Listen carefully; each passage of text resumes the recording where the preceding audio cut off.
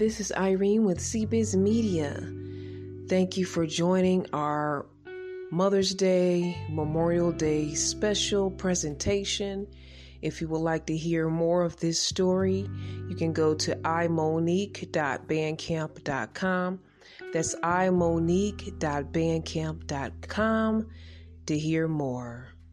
You can also email cbiztv@yahoo.com. That's cbiztv@yahoo.com to hear the conclusion of this story.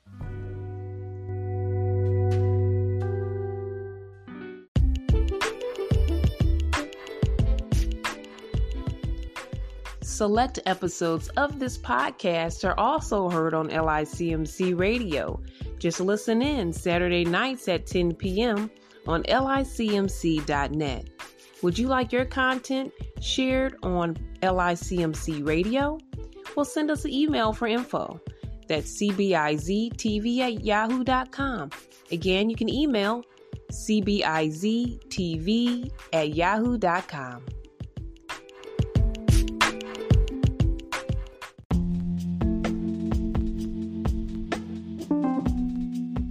The return. Gerald stares at Maggie. The soft breeze blows through her long dark hair. It's as if time has slowed. This woman was a work of art before him, and the bright cloudy sky her backdrop. Gerald? Gerald? Huh? She giggles. Where were you? Your eyes were off somewhere else. I was here. I was savoring the moment. He picks up her hand from the picnic table and kisses it. So the tuna salad was that good? She jokes. Very funny. If I could, I would never leave your side. But I'm proud of you. I'm proud of what you are doing, of the man you are. I don't know if I would have enlisted if I had met you first. Gerald, I can't say that I'm not a little anxious about this. But you've been through all the training. You're ready. The fact you believe in me makes me ready. I'm going to make you proud when I get back. You will be my wife. While deployed, Gerald wrote his love daily. Every free moment was dedicated to sharing his journey with her, his ups, downs, and fears. It was almost as if she was sitting right next to him. He would receive a letter from her weekly, written with love, care, and detail. Always pinned, Love Maggie.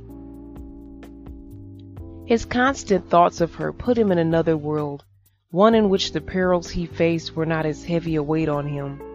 When he was on the ground with his fellow soldiers in combat gear, with weapons ready and danger surrounding, the scent of her letters filled his nostrils.